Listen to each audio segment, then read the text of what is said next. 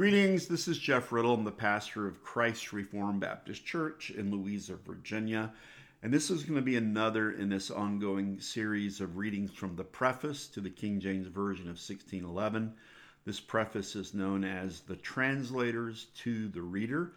I'm going to be reading from my personal Bible, which is a King James Version turquoise reference edition published by Cambridge University Press.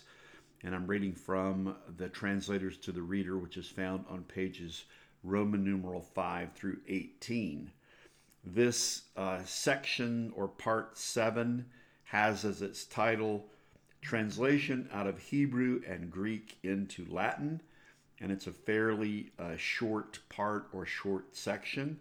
So here now is this part 7. There were also, within a few hundred years after Christ, translations, many, into the Latin tongue. For this tongue also is very fit to convey the law and the gospel by. Because in those times very many countries in the west, yea, of the south, east, and north, spake or understood Latin, being made provinces to the Romans. But now the Latin translations were too many to be all good, for they were infinite. Latini interpretes nullo modo numerari possunt, saith St. Augustine. Again, they were not out of the Hebrew fountain, we speak of the Latin translations of the Old Testament, but out of the Greek stream.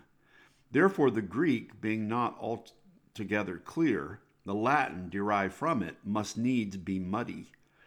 This moved St. Jerome, a most learned father, and the best linguist without controversy of his age, or of any other that went before him, to undertake the translating of the Old Testament out of the very fountains themselves, which he performed with that evidence of great learning, judgment, industry, and faithfulness, that he hath forever bound the church unto him in a debt of special remembrance and thankfulness.